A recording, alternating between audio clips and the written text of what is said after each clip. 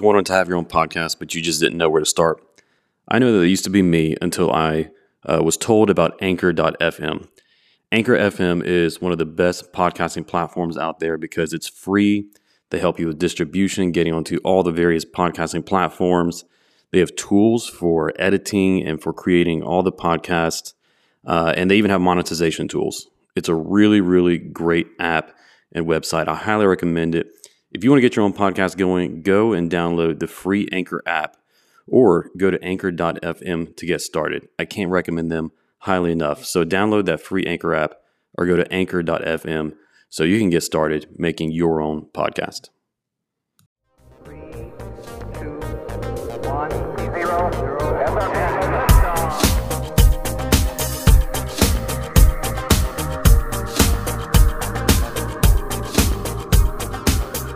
Hey guys, welcome to another episode of Filter. On this show, we recognize that the world can be a confusing place to live in. So what I seek to do on this show is to equip you to live with biblical clarity in our confusing world so that you can face the chaos of life with wisdom, integrity, and courage. Speaking of chaos, over the last several weeks, the world has watched as tensions increased between Russia and Ukraine. These tensions released into an all-out invasion by Russia that brought about terror and violence in Ukraine. Leaders in the West are debating how to respond, and the media is bringing us rapid updates with varying degrees of veracity. It's easy to get caught up in the whirlwind of reporting, politics, and human suffering. Many of us have found it disorienting to navigate the situation, both as citizens in a democratic republic and as Christians. That's why I'm glad to welcome William Wolf as my guest on today's show, to help us by bringing some clarity to these current events and provide an example of a discerning response.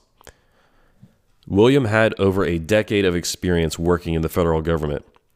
He was a legislative assistant for 3 different members of Congress, the director of House Affairs for the U.S. Department of State, and finally, as the Deputy Assistant Secretary of Defense for House Affairs at the Pentagon.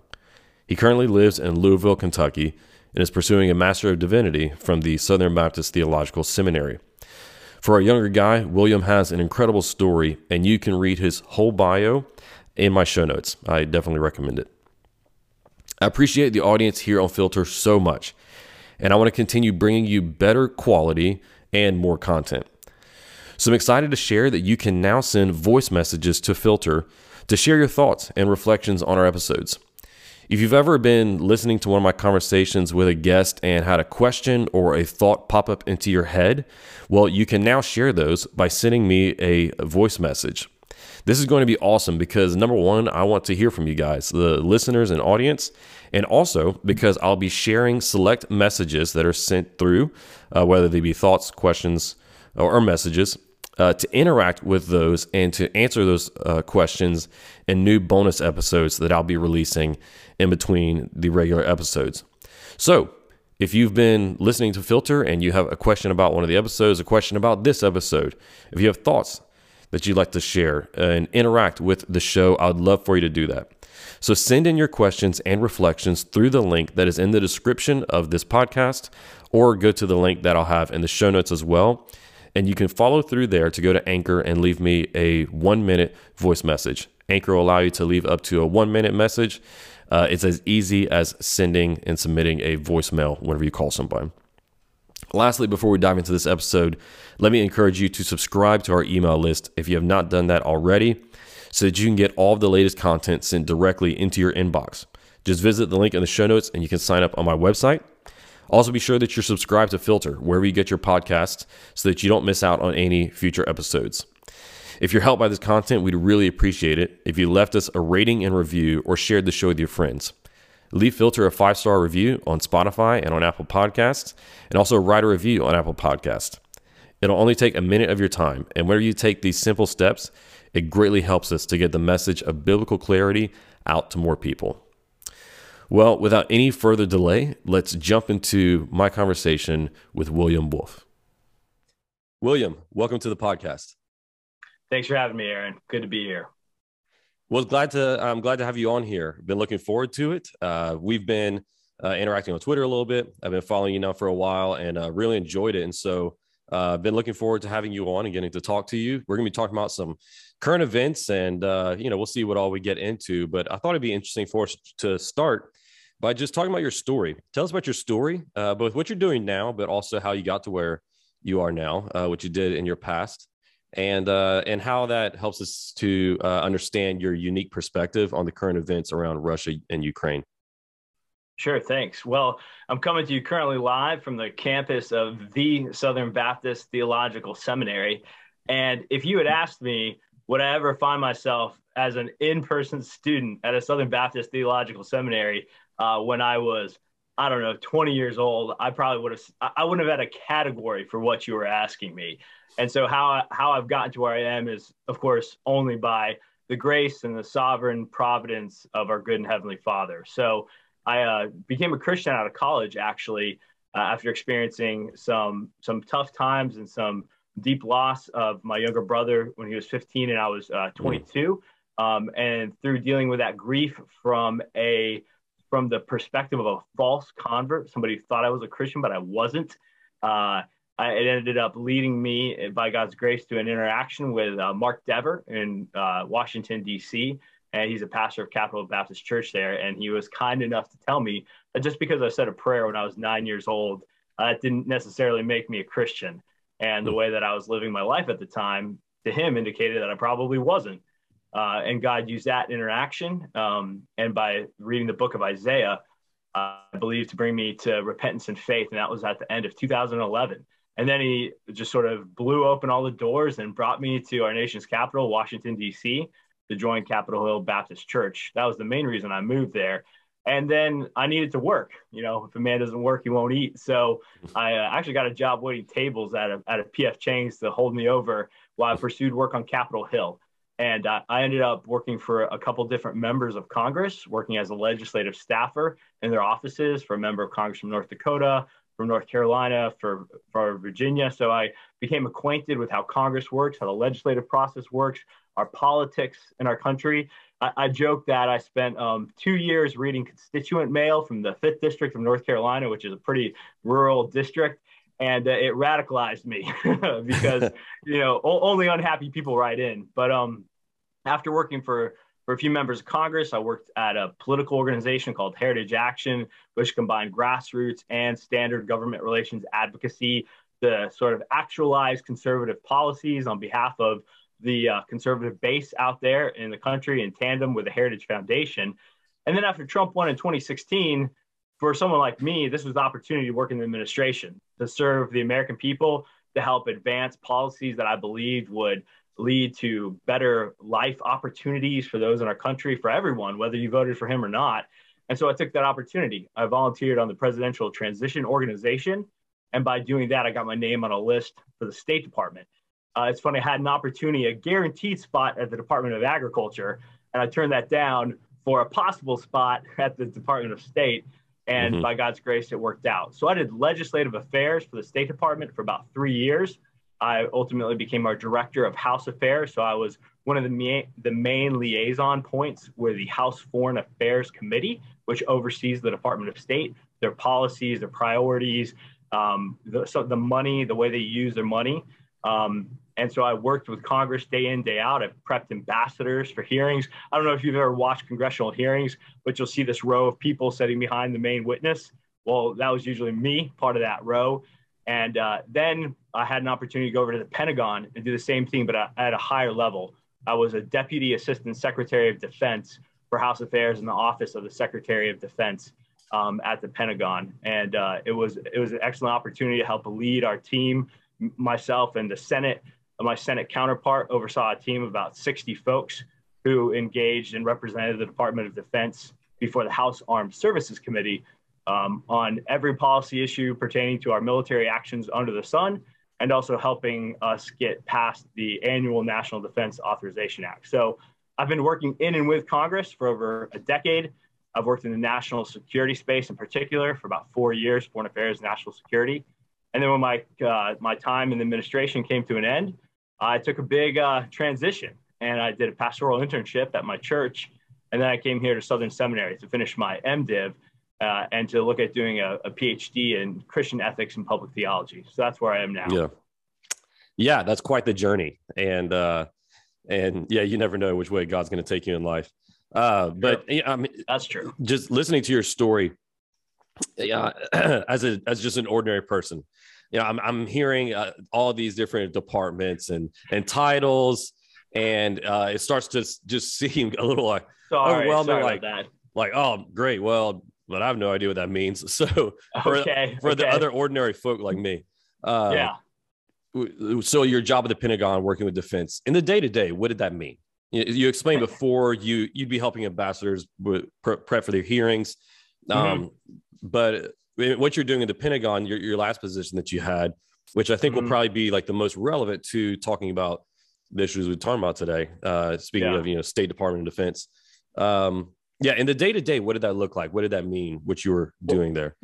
Sure. Both the jobs very relevant to this issue.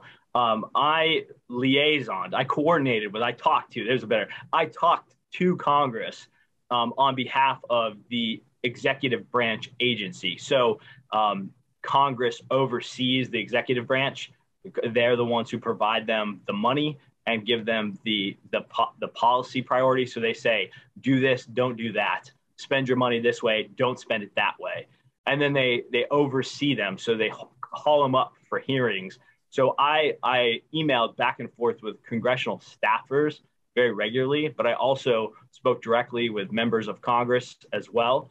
And at the Department of Defense, at the Pentagon, it was very similar. I prepped generals, so I'd be prepping 2, 3, 4-star generals for appearing before their hearings, coordinating within what's called the interagency, and that just means the Department of Defense, the State Department, the National Security Council, our intelligence agencies, FBI, CIA, DIA.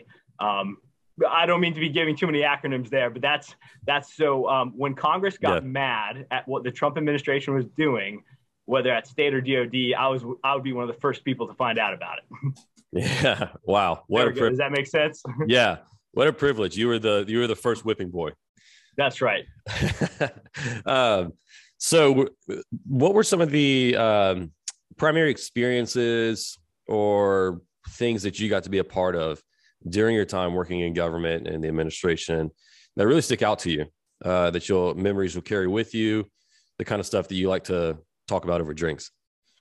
Yeah, sure. Well, I'm a Baptist, so the drinks is coffee. But coffee, there we go. Yeah, coffee, tea, whatever floats your boat.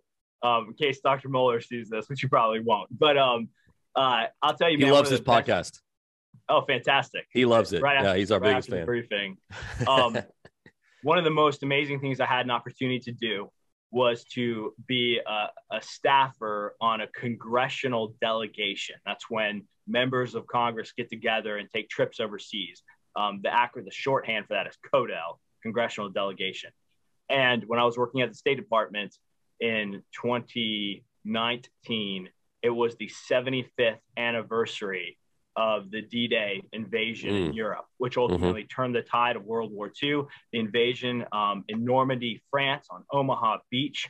And I had the distinct privilege and opportunity to travel over to that with a massive congressional delegation of 60 plus members from the House of Representatives, led by the Speaker of the House, who was still Nancy Pelosi at the time, but bipartisan, Republicans, Democrats.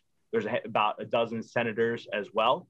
So I had the opportunity to be out at the 75th celebration where there are veterans, and it was probably the last big one with a substantial gathering of World War II veterans, just given their age and their stage.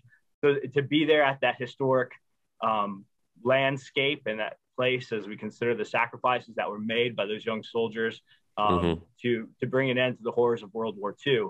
And to see that firsthand. I also had a chance to visit a World War I cemetery when I was there as well. So that would probably be the top one.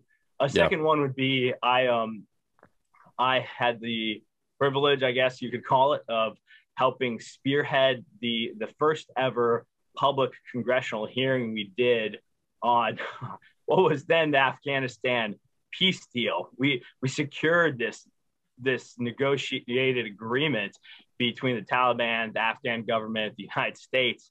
And we were being threatened with subpoenas, which is, sort of a legal enforcement mechanism.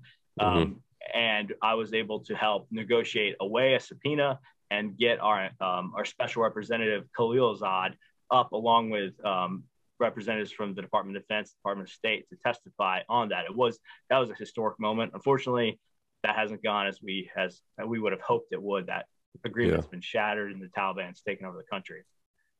Wow. So it's interesting even to reflect on that as you ask me how temporary some of these gains can be in foreign policy and in the international space, and just the brutal realism of a world where there are many men and organizations, Putin, the Taliban, who still view violence as their means to power and control.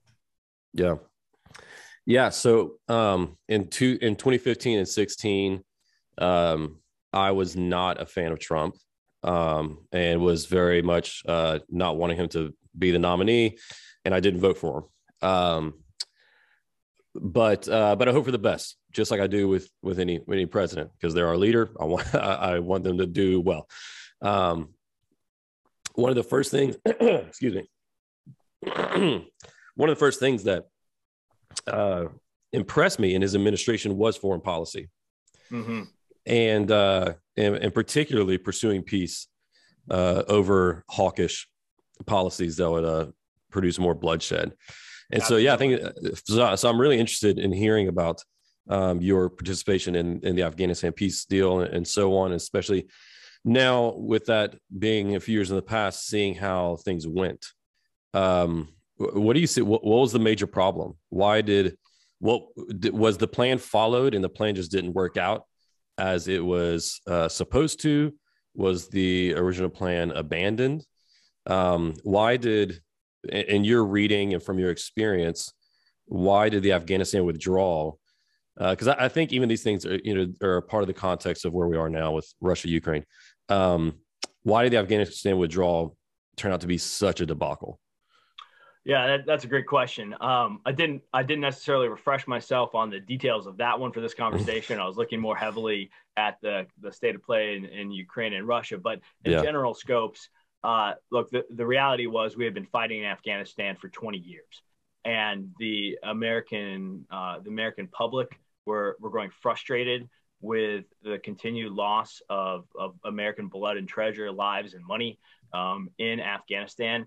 And quite frankly, one of the biggest issues there, and this plays into issues with Ukraine, is that the Afghanistan government, the people, not the Taliban, but the civil government representatives and the individuals, never displayed a real commitment to a non-corrupt vision of what we would understand to be sort of Western liberal democracy. Their established civic government was thoroughly corrupt and ineffectual. We were training and equipping the Afghan National Security Forces to try to help them to be a bulwark against the Taliban. And one of our lines in the sand, our request for the Taliban, if they wanted to come to the table, is that they would stop, carrying themselves as a terrorist organization, either harboring Al Qaeda or committing acts of terror. The Taliban are certainly more than just a terrorist organization. Though they do engage in terror, they are an intricate political entity in Afghanistan with quite a bit of support from a variety of people in the country. So the Taliban's long game was just to wait us out. Now the Trump administration, sought to negotiate a deal between the Taliban, between the Afghanistan national government, between us, between our NATO partners and allies who had been involved in this fight with us. That would put everybody on a better footing for peace, but it did need to be enforced, and we needed to have a stable and secure presence, a minimal presence, but a stable and secure presence. And if I'm remembering correctly, President Biden just, we had started some of a drawdown, but then he just accelerated that drawdown without anticipating, without knowing. I guess our intel was off, which quite frankly, to those who are listening to this, I can say this without divulging anything classified or otherwise, but if you're skeptical of our intelligence agencies after working hand in hand with them for 4 years, I would just encourage you in that skepticism. So, I think that sometimes if you question the nature of the official reports you hear in the United States, you can get labeled conspiracy theorist, but there's a lot of guesswork going on. And so I think faulty intelligence reports led to overconfidence. We had an accelerated drawdown that I don't believe the Afghanistan national government was anticipating, and the Taliban seized on the vacuum and rolled through. And at that point, unless we're about to recommit a strength of forces in order to roll them back and essentially engage into a hot war again, we had lost the moment. I think we underestimated the Taliban's absolute resolve to retake the country in the name of Islam, in the name of jihad.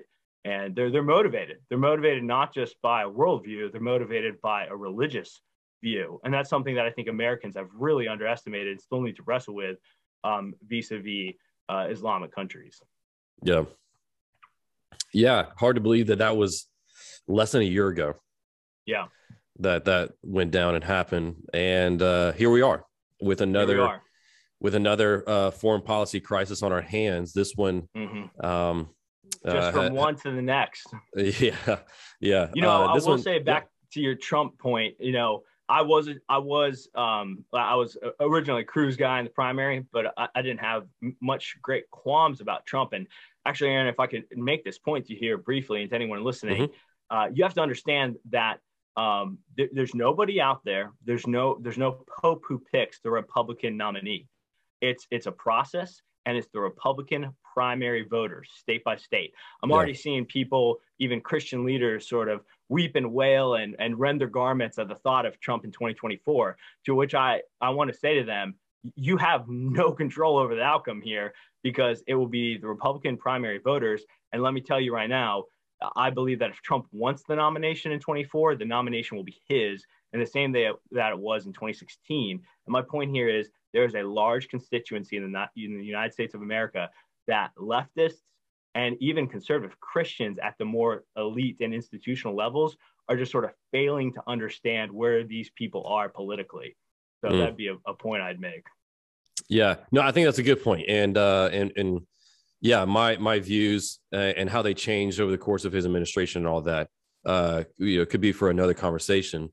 Sure. But I definitely agree with you. I think that nearly all of our institutions, whether they be secular or Christian, are really, really misunderstanding the hardcore Trump base, but even the base that kind of grew outside the hardcore, which were more of like late to buy on.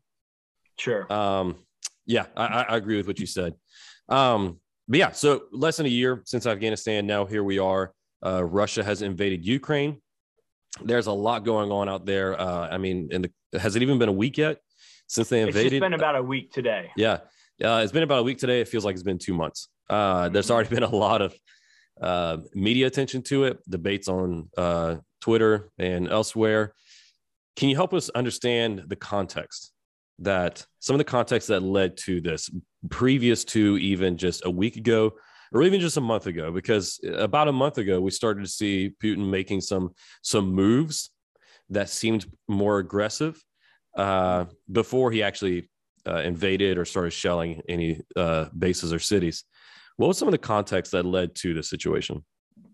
Sure. I'll try to keep it sort of brief and top line, but historically, one of the most important pieces of context is NATO expansion, the North Atlantic Treaty Organization, which is a treaty that was formed immediately after World War II with the United States, Great Britain, and a variety of other countries. And that expanded. It's a security cooperation. It's an international treaty. It's a commitment to help defend each other's borders and preserve, coming out of World War II, what people hope to be a new world order of liberal democracy and peace. And NATO, served as a bulwark against the USSR, the Soviet Union. And when the Soviet Union fell, there were conversations between then Premier Gorbachev and NATO and the United States that when Germany reunited and joined NATO, that would be the end of NATO expansion. Like, you have to understand that Russia views the West as sort of an existential threat and great power competition. And we have similarly viewed them that way, certainly during the Cold War and the fight against communism. But with the end of the Cold War, the fall of the Soviet Union, the realignment that we've been living in and under for the last 30 years, NATO expansion has continued to provoke Russia. I'm just giving a fact. I'm not saying whether it should or shouldn't provoke Russia. But if you want to try to understand it, think about it from this perspective. How would the United States feel if one of our if China formed a deal with Mexico and put a bunch of troops and heavy weaponry on our southern border? We wouldn't like that. We would view that as a threat. So continue NATO expansion all the way up to the border of Russia with Estonia, Latvia, etc. has frustrated them. Now, my take on Putin, this is just my take, people will disagree with it. I don't view Putin as somebody who's trying to reconstruct the Soviet Union. I view Putin in a more sort of historical Russia imperialist czar type character. He doesn't want to make Ukraine a sort of a subservient state. He wants to reincorporate it into historic Russia. He thinks it belongs to them. So NATO expansion has aggravated Russia. And many people have argued that the best thing that we could have done for Ukraine was to help make them a neutral state that is neither aggravating Russia nor fully committed to the West. And I would argue it's a good thing Ukraine is not in NATO right now, because then we would be committed to defending them from a full military perspective. So that you've got NATO expansion, and then you have historic tensions between sections of Ukraine that are heavily populated by Russian people. So whether that's Crimea in the south or the Donbass region, that's more on the northeastern corner, there's been fighting. There's been pro-Russian separatist movements. That's true. Russia, Putin has totally lied about, neo-Nazis and all this stuff, but there are pro-Russian separatist movements that Putin has played and taken to his advantage. So that's certainly played into the context. And then I would have to say, historic weakness from the West. And I think, as you mentioned, the way that there have been a variety of foreign policy disasters under this administration. And we think back to what potentially attracted Trump to a large swath of the American people was that he appeared strong. This is classic sort of Reagan-esque peace through strength, and coupled with a clear moral superiority. I think one of the ways we won the battle of the Soviet Union was we presented a better moral alternative of a way to live, and we projected peace through strength. I'm not convinced either one of those are happening under the Biden administration. Yeah. So, I want to go into more of that context in a little bit, particularly around like the NATO issue and so on. But recently at CPAC, Trump said Putin invaded or started war under Bush. He started war under Obama. Mm-hmm. He didn't do anything while I was there, and now he started war again. Seemingly implying by that he had done something special or different that either kept Putin appeased, happy through good diplomacy, or afraid to overstep his boundaries. Is he making? Would you back up his implication there? Was there something different and more effective in the Trump administration foreign policy that would have prevented something like this from happening now, or was it just? Did it really not have as much to do with Trump and more Putin seeing right now to be more, better opportunity? Yeah. Well, from the outset, let me say that's sort of like shaking a crystal, magic ball, right? I can't give you a definitive answer one way or another. So this is speculation. As there's a preacher in and around the DC area, Lon Solomon at McLean Bible Church way back in the day. He's gone. Well, not way back in the day. He's not there anymore. But he had these little clips on the radio where he said he would talk about the gospel or the Bible or Jesus. And then he finished saying, not a sermon, just a thought. But this is not a sermon. It's just a thought on this. But 2 points are really important on this: energy and power. Under the Trump administration, we were I would say ruthlessly committed to American energy independence, and we achieved that. We were moving forward with the Keystone XL pipeline. We became a net exporter of liquefied natural gas. Energy prices were down. We helped achieve a historic peace deal in the Middle East.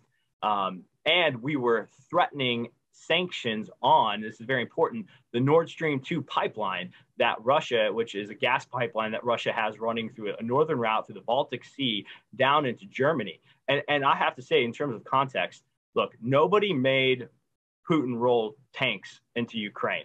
Nobody made him start launching fire, on Kherson and Kiev, nothing like that. But Germany plays a big part in this.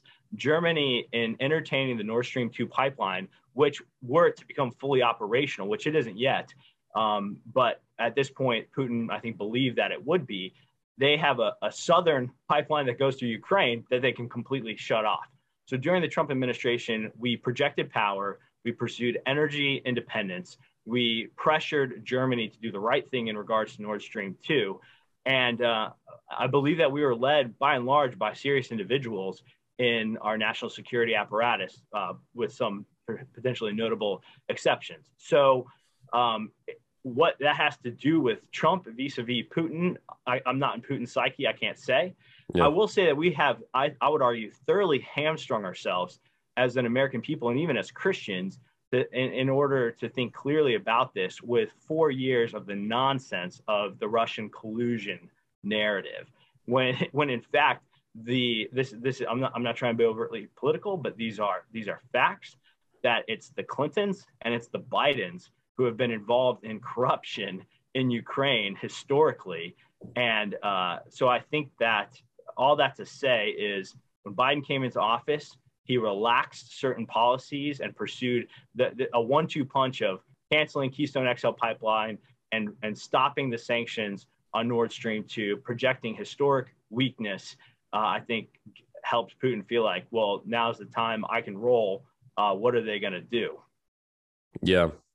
Yeah. And I don't want to fall into the logical fallacy of, after, therefore, because of. Sure, exactly. This is, like I said, speculation. Yeah. Yeah. But it does seem it's really hard to not look at the sequence of events, the changes in foreign policy. Like you pointed out, too, that's something that I hadn't considered until a bit later. The energy issues and how those affected this. It's really hard to not see all that and consider that has to have something to do with it. All these things had to have something to do with Putin's calculations. Sure. They seem to make a lot more sense than some of the other theories. One of the other theories that I wanted to bring up and get your thoughts on was going back to NATO. Mm-hmm. One of the main talking points that I've heard from people, and particularly so the past week has been really disorienting for me, as I've been arguing with a lot of people who I normally am like on the same side with, if that makes sense. Mm-hmm. But instead of finding myself like really, I'm like, well, we're not on the same side of this issue, even though we usually are on other issues. When it comes to this, welcome to every day of my life on just about every issue.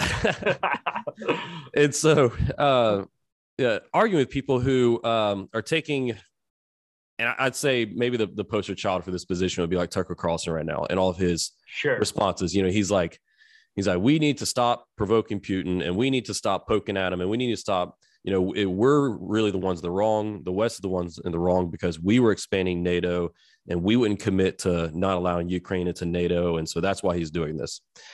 I started hearing people on Twitter argue the same point. And I tried to push back and say, is the NATO issue something really that would really an issue that would justify him launching an invasion into Ukraine? And once he took that step, shouldn't we just say, okay, he's in the wrong now, full stop, regardless of the NATO issue going into it? On top of that, it just does. Is that a question for me? Is that what you're saying? You think?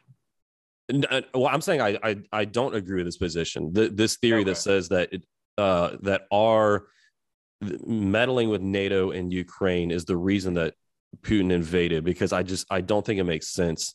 Number one, because if he's so concerned about NATO being on his borders, why would he move his borders closer to NATO by absorbing Ukraine, which would then literally put his eastern border right up against NATO countries, right? Right now, Ukraine is a buffer. Also, it seems as though invading the nation that's in question would really undercut your argument for why they don't need to be a part of NATO.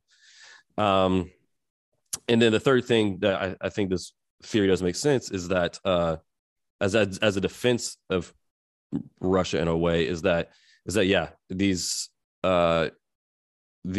debates then still don't seem enough of a provocation to justify a full-scale violent invasion.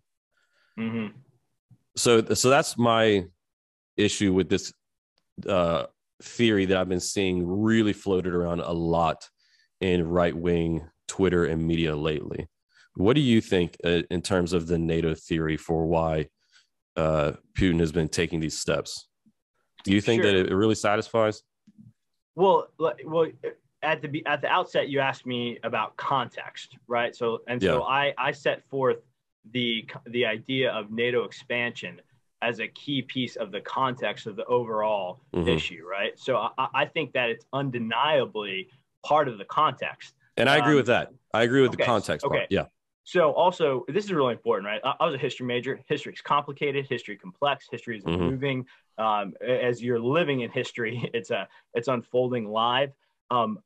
We should eschew monocausal explanations, right? So push back on the single, neat, tidy explanation. So am I going to say that a history of NATO expansion is the only reason why Putin rolled tanks into Ukraine? No, but I am going to say that you cannot ignore that context, and that if you don't deal with it honestly, I think you will be finding yourself lacking in an overall understanding of what's happening right now.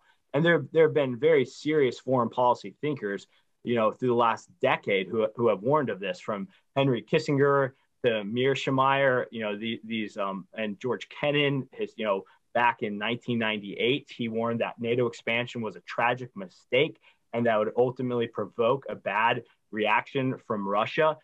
And there have been other scholars who have warned that as we lead Ukraine down the path of potential NATO treaty ascension, that we're just leading them down the path to get wrecked. And then who's going to be there to take care of them when they get wrecked? Nobody.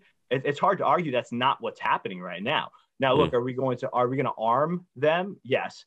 Germany is sending them munitions. We're sending them, shoulder launching missile platforms to fight back, anti-tank artillery, etc. But we're not going to commit troops on the ground. In many ways, the Ukrainian people are on their own in combination with whatever weapons that we supply to them. So again, I don't think you can't count that out. And then what does Putin think about it in terms of Ukraine vis-a-vis NATO? Putin 100%, if he has to choose between Ukraine being a part of NATO and Ukraine being a part of Russia, he's going to choose it being a part of Russia, even if that means, on the further western border, Romania, Hungary, etc. It does border NATO countries, because for him to succeed in what I think is his objective of regime change, in terms of getting in a president who is entirely pro-Putin, or just reincorporating it into Russia, I think that for him is a big enough victory that it ends the NATO conversation. It's over that. Yeah. Okay. I agree with that. And that makes a lot of sense. I think a lot of people are also concerned about media manipulation, and they're concerned about propaganda. And there's surely a lot of propaganda coming out right now from both sides. There's a lot of Russian propaganda out there, and there's plenty of propaganda on the Ukrainian side too. There's already been a lot of stories just in the first week that have been debunked, turned out to not be true, or even if they're not, just outright falsehoods, kind of manipulating images and storylines and so on. So how do we discern our response to this Russia-Ukraine war when our corporate media has proven themselves to be quite unreliable? That's a fantastic question. And I think, quite frankly, Christian interaction with media reporting is one of the most crucial and underdeveloped areas of life, of daily discipleship that we need to grow in. I have worked over the last decade to try to not get swept up in what I call the narrative. I use that phrase a lot. I use the narrative a lot because the truth is that there is a narrative that's being spun. I was down at CPAC with the work that I do with the Freedom Center out of Liberty University, and I watched on TV as CNN, and I'm not picking on CNN on this because every other major news network did too, reported the Snake Island event, where they said, pound sand, Russian warship. And then they said all 13 soldiers died. They're all still alive. That was, and they didn't, it's interesting. You'll notice sometimes these major news networks, they'll report things and they'll say, we were unable to verify this with independent sources, our own sources. Sometimes they'll just report things that potentially fit the narrative more conveniently without that disclaimer. And I never heard that disclaimer on that event. And so it became, now we've rolled it back, but who knows what else we've bought. The Ghost of Kiev, I believe, has been disproven entirely. So Christians need to be very careful, I would say, in this situation, to not get caught up in the media narrative that's coming from CNN, MSNBC, mainstream sources, nor necessarily buying into a more monocausal explanation from like a Tucker Carlson, which, I'm not nearly as down on Tucker Carlson as a lot of people are. I think he raises a lot of good questions, and he is one who is willing often to counter the narrative, but of course he has his own perspectives as well. So all that to say, I would urge caution. And one thing in our social media age, I think Christians and just Americans, people haven't wrestled with, is that you can't know everything that you think you can know because of access to the news that you have. You can watch news for 10 hours straight. I saw David Axelrod. He's a former advisor, senior advisor, political advisor to President Obama. He had a tweet saying that he didn't feel like he could turn the TV off and go to bed because he didn't want to miss out on anything. And so even if you turn the TV off, you can open your phone and start scrolling through a news feed on Twitter or anything else. So it gives us this idea that we can have a far more comprehensive understanding of the situation than we really can, particularly during the fog of war. There's going to be a ton of misreporting on casualties. There's going to be a ton of misreporting on what's happening on the ground. Factual items such as the Ukrainian government arming citizens with AR-15s will be reported a certain way, and then there will be no follow-up on potential other issues with that, which, as I've dug into this, it seems like there's quite a bit of concern in Kiev currently of armed criminals who are, engaging in gang fights with each other, because Russia is still fairly far from Kiev. So in the capital city right now, there's not heavy Russian on Ukraine fighting in any way, shape, or form. And yet all the civilians have been given AR-15s, including the gangs and the criminals.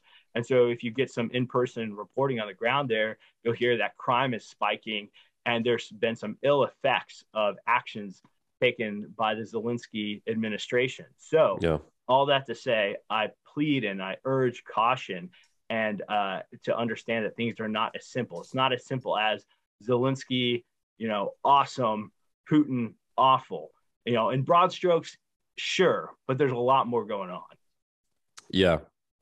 I like the way you put that. I think that we do need to think a lot more carefully with more complexity and more nuance to the whole situation. The problem that I see is a lot of people who have become really reactionary because they're so disillusioned by all of the media manipulation and lies we've seen over the past couple of years.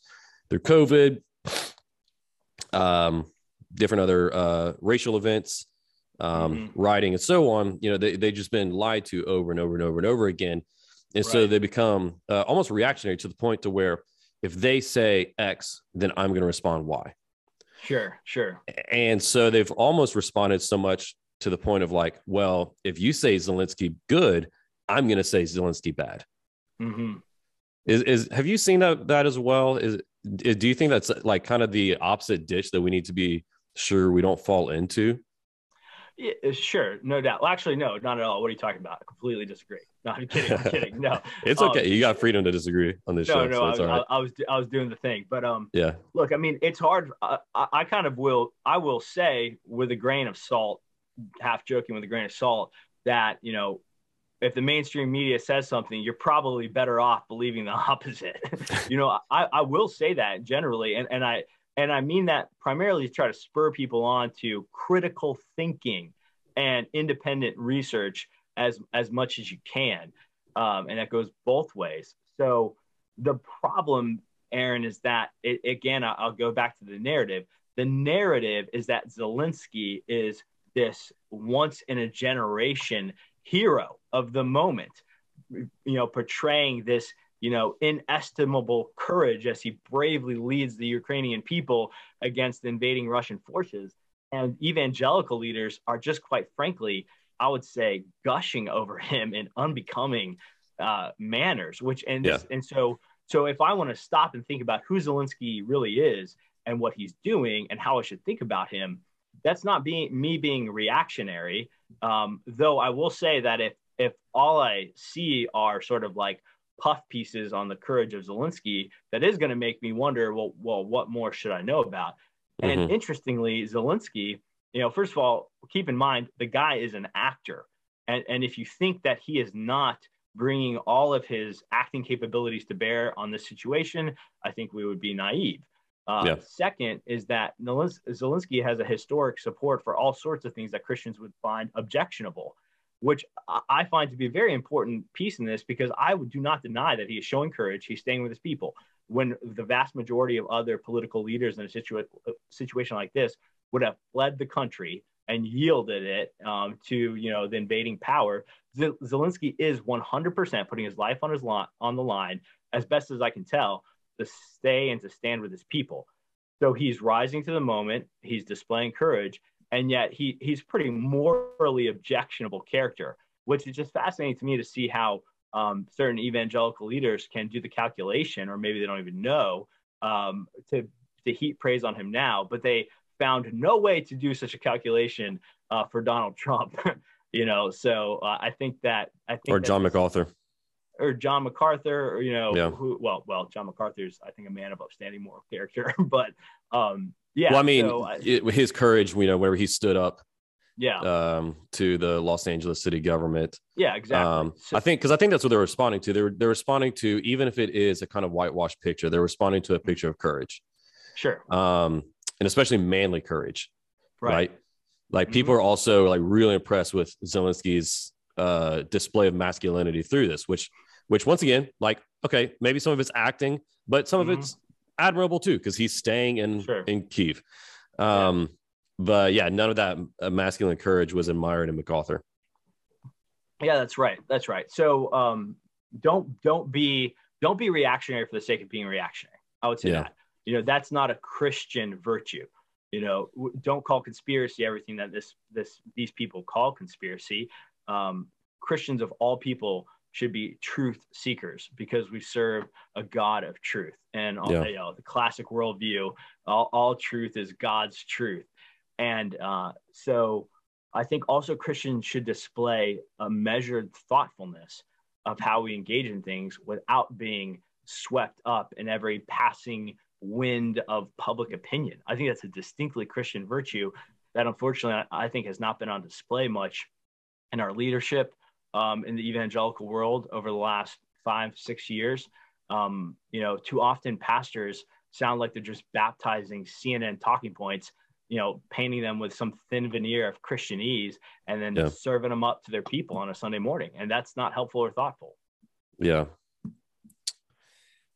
I agree with all that. The one, if I can still just give a little bit of pushback, thing that the one thing that I just maybe want to maybe it's not a pushback as much as it is a question. In the heat of the battle that Ukraine's in right now, and going beyond all the media manipulation and propaganda, there's a lot of people really suffering. Absolutely. There's already been a lot of violence.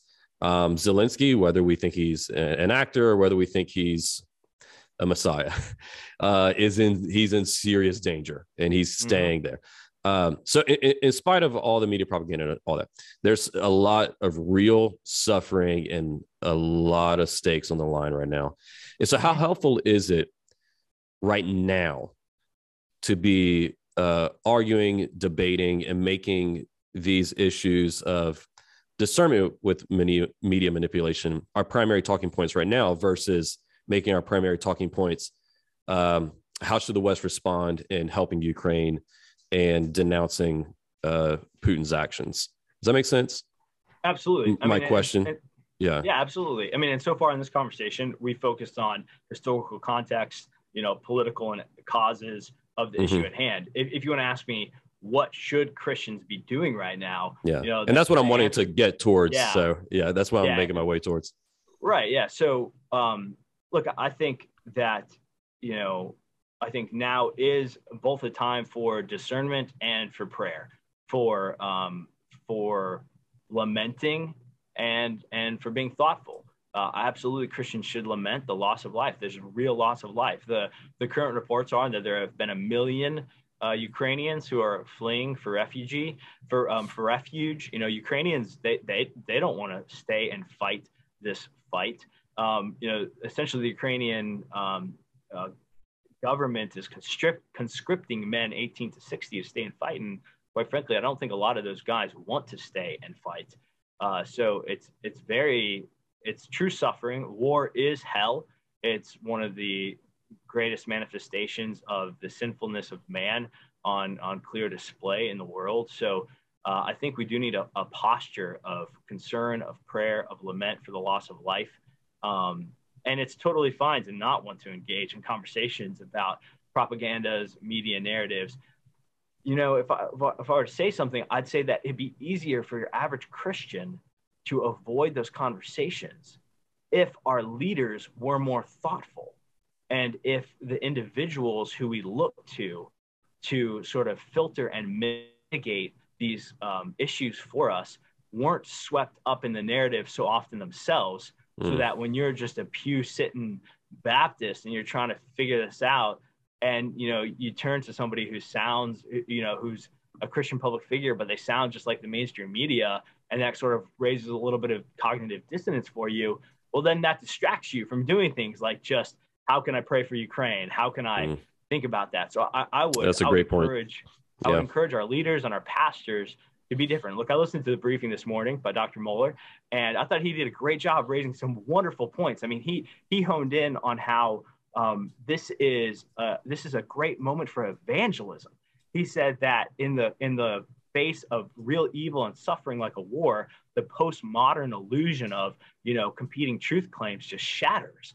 So if you're talking to a non-Christian neighbor or friend or coworker who's lamenting what's happening in Ukraine, this is possibly an opportunity for you to share the gospel with them as they are being forced to deal with the fact that there's true good, there's true evil. And if there is, who decides that? The judge of the universe. Who is that?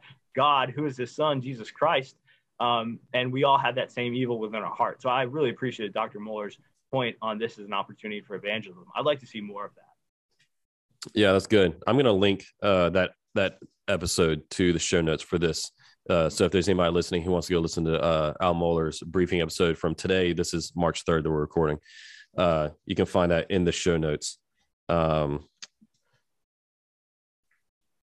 What kind of responses should we be seeing, expecting, or demanding from our civic leaders? So we covered Christian response, prayer, discernment, evangelism. What about from our governmental leaders? Should we expecting them to intervene militarily, escalate, de-escalate? How do you think that they should respond? Yeah, that's great. Well, I think that we should. I do not think that we should commit troops on the ground. I don't think we should get embroiled in another war on the European continent. Not with a nuclear power, not with Russia. I think we should be seeking de-escalation as much as we can while holding Russia, Putin, and the oligarchs in Russia accountable. So some of the things we've done so far are fine, in as much as they'll have any effect. Sanctions, seizing assets, sort of seeking to isolate and impose economic costs on the leadership in Russia. But we have to bear in mind that we'll certainly have costs on the Russian people as well. So I think that we should certainly sanction Russia. Sanctions sometimes take a while to kick in. I know this very well from working at the State Department. So sanctions often sound like you've done something when you haven't really done anything yet. You see yachts getting seized around the world, et cetera. I mean, those might have some influence. I do think that NATO, European NATO countries, Germany, et cetera, should arm and equip Ukrainian military and fighters to be able to resist this real invasion. Russia is seeking to conquer Ukraine. and we should not want to see that happen. And so whether the U.S. has committed millions, hundreds of millions more in security assistance to Ukraine, I think that's fine. That's a good thing. So we should supply the Ukrainians as they fight for the country. We should really encourage the European countries to get up. One of the key policy priorities of the Trump administration was to get Germany and the other NATO countries to spend the 2% of gross domestic product that they were supposed to be spending on defense, and they weren't doing it. And finally, Germany has announced that they're going to do it. Well, we've been asking them to do it for 4 years because we realized that they've been coasting on American largesse from a military and security standpoint, and we were concerned something like this would happen. So we should continue that, seriously pushing them to do that. But I think that we also need to look at ourselves. That'd be the last point. We should look at what we need to do for our own economy, our own policies. We should restart the Keystone Pipeline. We should make it clear in no uncertain terms to Germany that they absolutely cannot allow the completion and the functioning of Nord Stream 2. If that whole thing is a sunken cost for whichever German company is working it, I can't remember the name. It's Gazprom on the Russian side, I believe. That's fine. That pipeline should never come online. But I think that we should project strength, but we should not commit our own troops to this fight. Yeah, I agree as well. I know we're getting close to the end of our time here. So one last question to help our audience make sense of all this. I think, and just something I realized once again, looking at current media coverage, we hear a lot about sanctions, but I'm not sure if a lot of people actually know what that means. What does it mean that the U.S. or other countries are sanctioning Russia? So in just plain terms, can you help us to understand what sanctions are and why they're a good deterrent or de-escalation measure?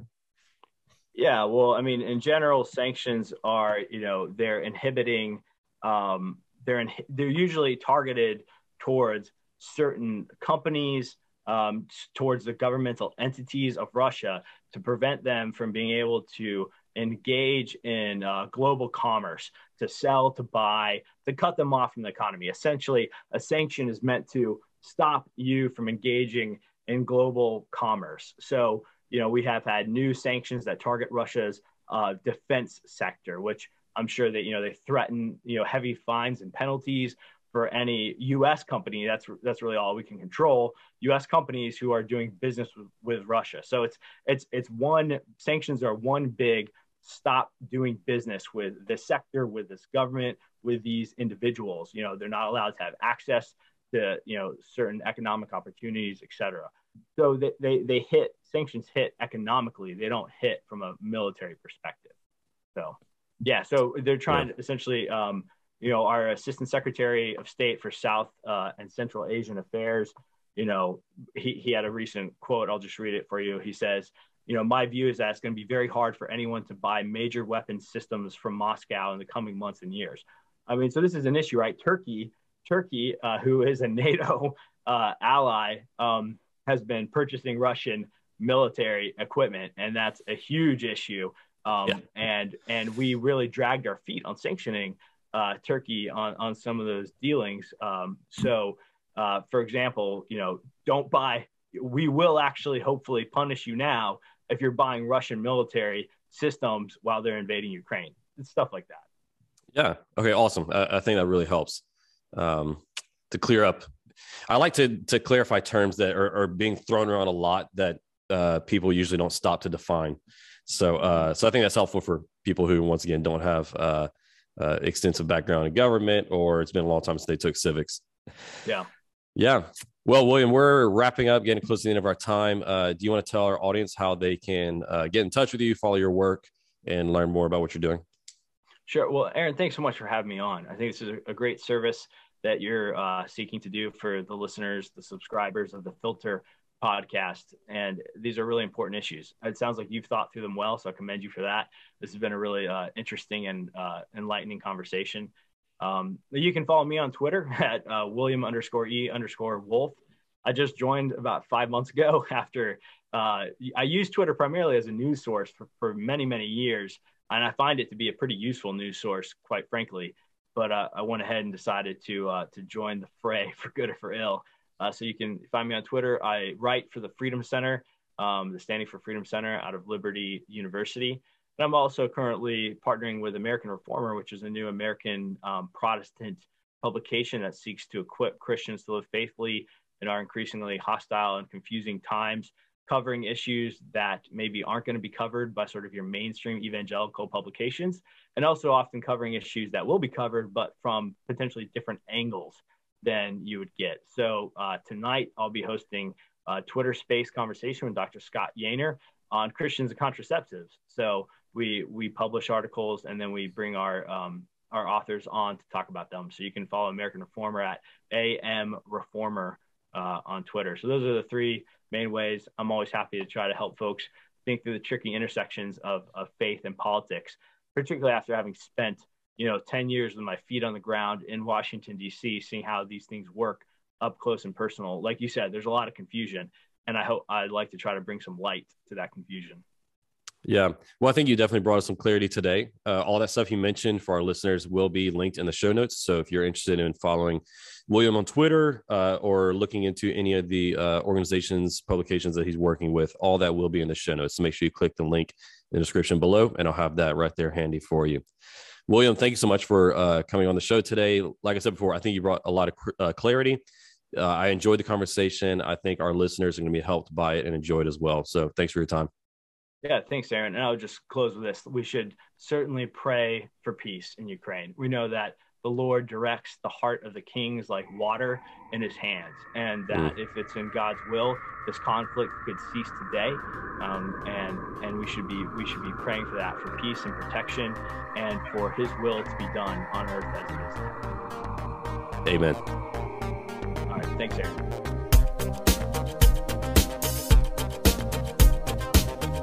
Thanks for listening. I hope this episode provided you with biblical clarity to live with confidence in our confusing world. If you enjoyed this episode and you'd like to help support the podcast, please share it with others, post about it on social media, or leave a rating and review. To catch all the latest from me, you can go to my website, aaronchamp.com.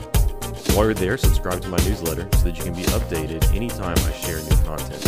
You can also follow me on Facebook, Instagram, and Twitter at Aaron M. Champ. Thanks again, and I'll see you next time. Until then, hold fast to the